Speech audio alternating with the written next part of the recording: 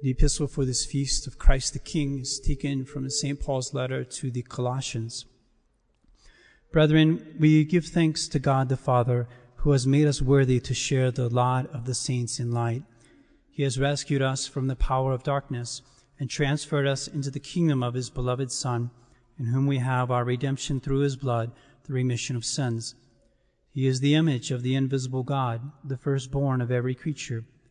For in him were created all things in the heavens and on the earth, things visible and things invisible, whether thrones or dominations or principalities or powers. All things have been created through and unto him, and he is before all creatures, and in him all things hold together. Again, he is the head of the body, the church, he who is the beginning, the firstborn from the dead, that in all things he may have the first place. For it is pleased God the Father that in him all his fullness should dwell, and that through him he should reconcile to himself all things, whether on the earth or in heaven, making peace through the blood of his cross in Christ Jesus our Lord. Please stand for the gospel. The gospel is taken from the 18th chapter of the Gospel of St. John. At that time, Pilate said to Jesus, "Art thou the king of the Jews?"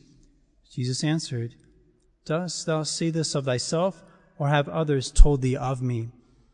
Pilate answered, "Am I a Jew? Thy own people and the chief priests have delivered thee to me. What hast thou done?" Jesus answered, "My kingdom is not of this world. If my kingdom were of this world, my followers would certainly have fought that I might not be delivered to the Jews. But as it is, my kingdom is not from here." Pilate therefore said to him, "Art thou then a king?" Jesus answered, "Thou sayest it, I am a king.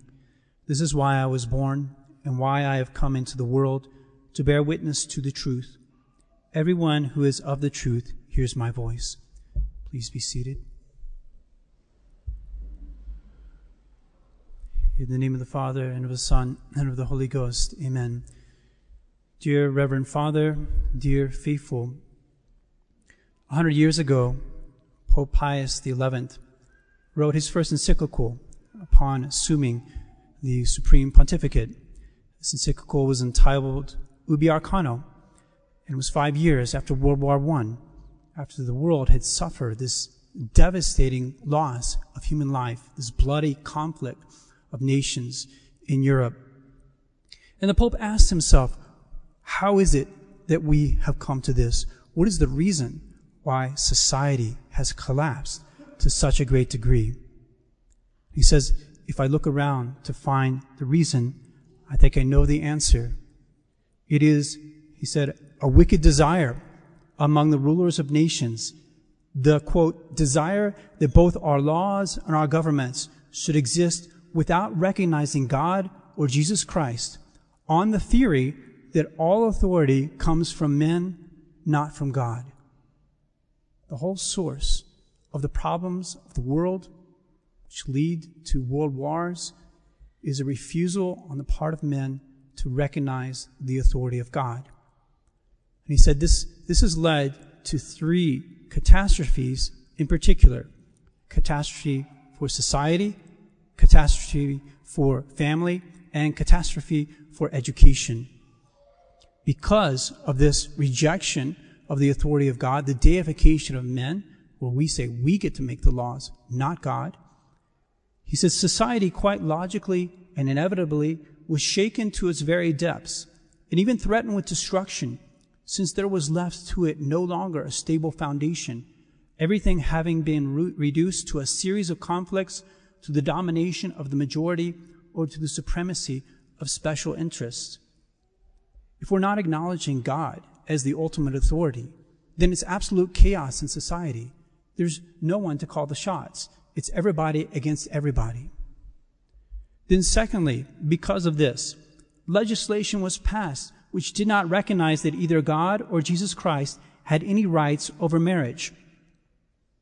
And so marriage was no longer honored as a particular institution established by God. Marriage was up for grabs. Marriage was up for redefinition when God is not acknowledged. And so the stability and the unity of the family was undermined, and the home, he says, was more and more frequently profaned by acts of sinful lust and soul-destroying egotism. Destruction of society, destruction of the family, and then thirdly, the destruction of education. Because of this rejection of the authority of God, God and Jesus Christ, as well as his doctrines, were banished from the schools. In public education, teachers were forbidden to speak to students about God. They were forbidden to teach to them the moral law. They were forbidden to say to them, this is who created you, and he made you for this purpose, and you are supposed to follow this manner of behaving in order to live as a proper human being. And when this instruction in morality is taken away, this instruction in godliness is taken away, Pope Pius XI says, schools are no longer able to accomplish their proper function. What is the reason for which schools are instituted? It is to lead children to virtue, to form them in virtue. But if you cannot speak about God, if you cannot speak about the moral law, then you cannot accomplish that purpose. He says, the school, forcibly deprived of the right to teach anything about God or his law, cannot but fail in its efforts to really educate, that is, to lead children to the practice of virtue. Thus, a triumphant materialism served to prepare mankind for the propaganda of anarchy and of social hatred, which was let loose on such a great scale.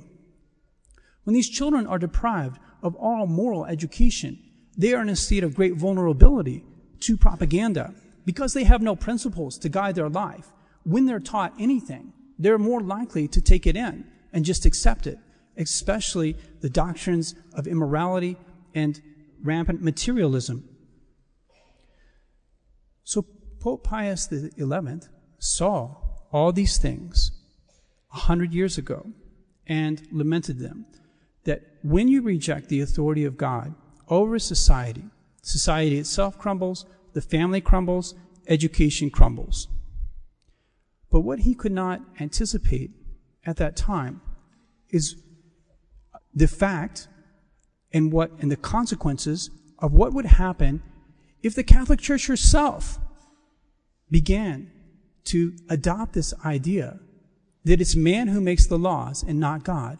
If the Catholic Church herself, which was instituted by God, if the churchmen no longer wanted to recognize the rights of God in the realm of religion. Of course, this is one of the main characteristics of the Second Vatican Council, which happened just decades after the pontificate of Pope Pius XI. One of the main characteristics is a failure to recognize the rights of the kingship of our Lord Jesus Christ. What are those rights?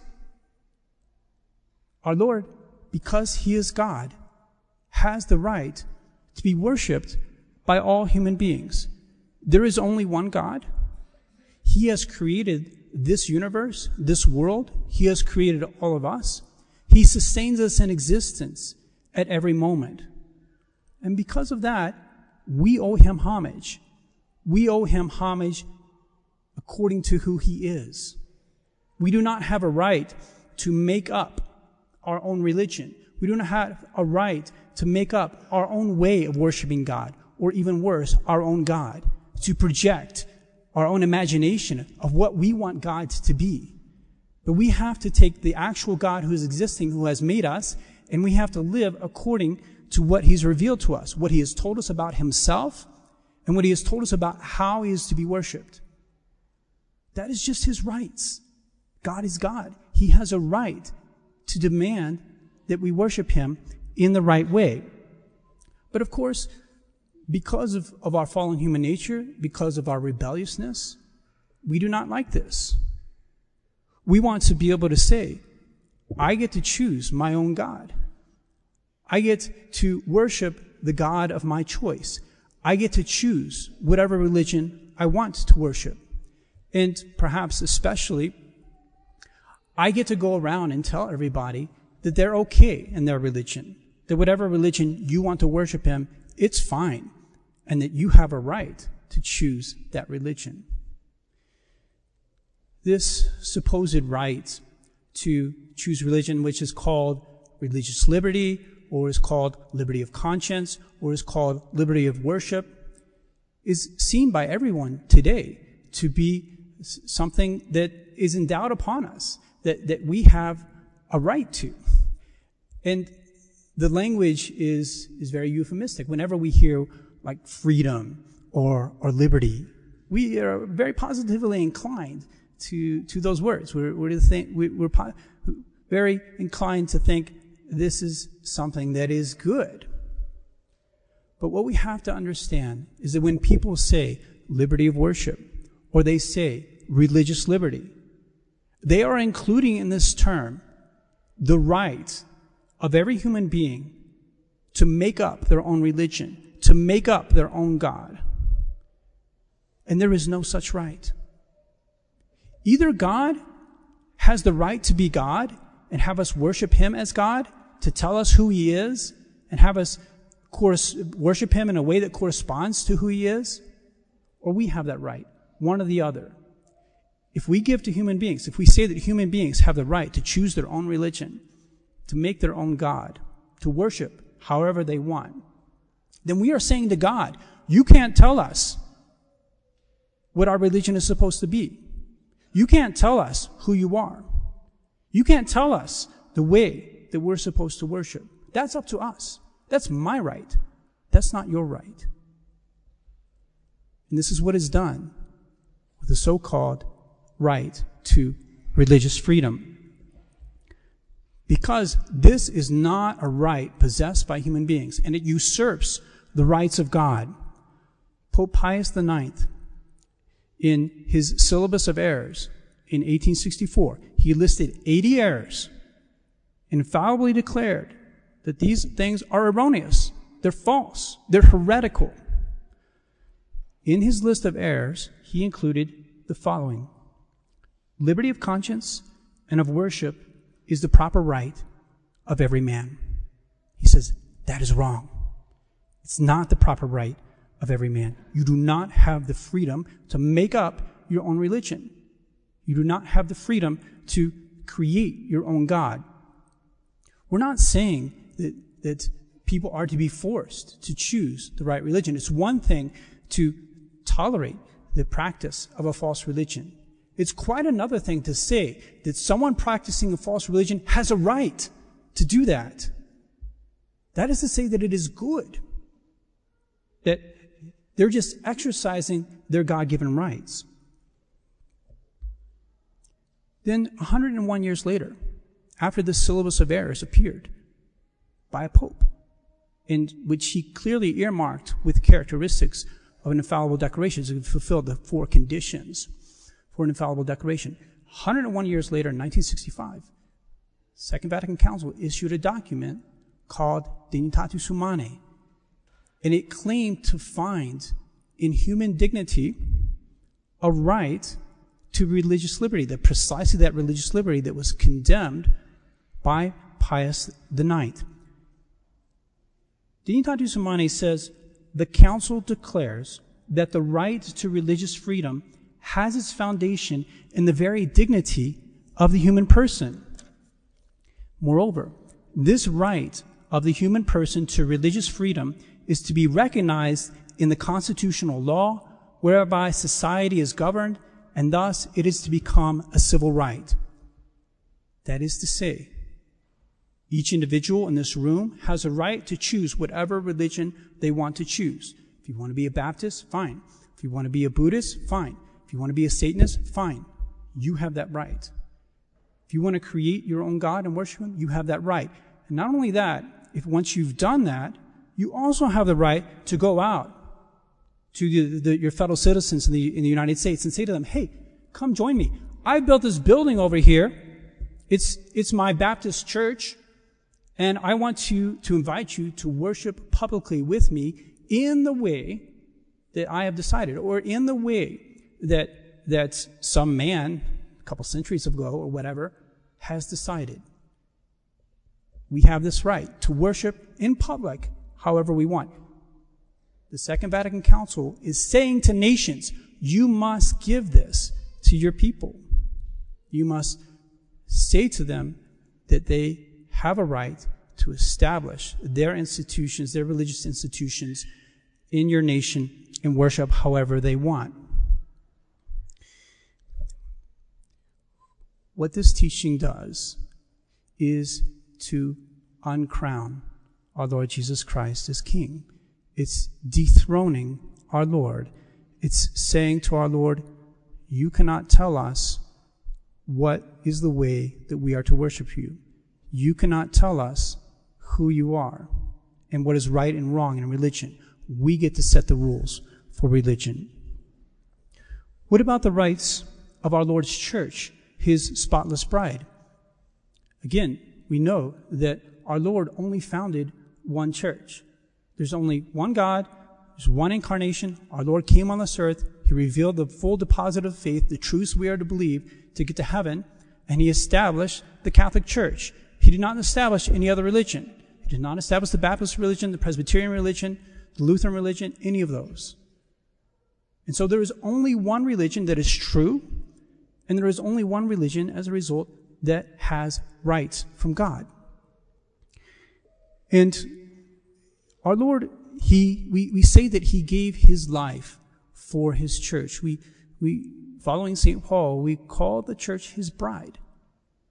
Our Lord has one wife, the Catholic Church, and he's wedded to this bride. He's faithful to this bride. He works through her alone. He brings forth souls unto eternal life through his one bride and not through any other. And it was because of these rights of the church that Pius XI issued another encyclical in 1928. It was called Mortalium Animos. And this encyclical was about the Protestant ecumenical movement. So the Protestants in the beginning of the 1900s, they were starting to get together, and they were saying, the Catholic Church has so much unity. The Catholic Church has unity in worship, unity in faith, and unity in government. How can we also have unity? And so they were gathering people of different religions together in various meetings, in interfaith meetings, and they were conducting these meetings by having people share their religions with one another. All the religions were on the same level. They were saying, okay, this is my religion. This is how we do religion. How do you do religion? Help me understand you. You understand me. And then at the end, they would come up with some sort of declaration that represented a bare minimum of belief that was shared by all. This is how these ecumenical gatherings were organized. And there were certain Catholics who were interested in joining in, being a part of this ecumenical movement. Some Catholics were saying, wow, this seems like a great thing. Can't we Catholics get in there and join in the ecumenical meetings? And Pius XI said, no, you cannot. I'm not going to join in these meetings. You must not join in these meetings. For a Catholic to participate in these meetings would be to deny the truth of the Catholic Church. It would be to put the Catholic Church on the same level as these other religions. It would be to pretend that there is no one true religion, that somehow all religions are acceptable paths towards salvation. He said it would imply that the Catholic Church is not the true church founded by Christ, because it implies no religion can claim to be the true one, that the truths of the gospel were only for the time of our Lord, and somehow we lost them. We don't know what the truth is anymore. We're still searching for the truth. In short, it would be to abandon the rights given to the church by our Lord. He said, it is clear why this apostolic see has never allowed its subjects to take part in the assemblies of non-Catholics. There is but one way in which the unity of Christians may be fostered, and that is by furthering the return to the one true Church of Christ of those who are separated from it. Whosoever is not united with the body, the Catholic Church, is no member thereof, neither is he in communion with Christ its head. Our ecumenical movement as Catholics is to say to those who are outside the church, please return to the one true sheepfold of Christ, in which alone you can find salvation. That is our ecumenical movement. Then it was just a few decades later, in 1964, the Second Vatican Council issued a decree entitled Unitatis Redintegratio. And in this document, far from reiterating the teaching of Pope Pius XI, it contradicted that teaching. The purpose of this document was to instruct Catholics on how they might participate in the ecumenical movement.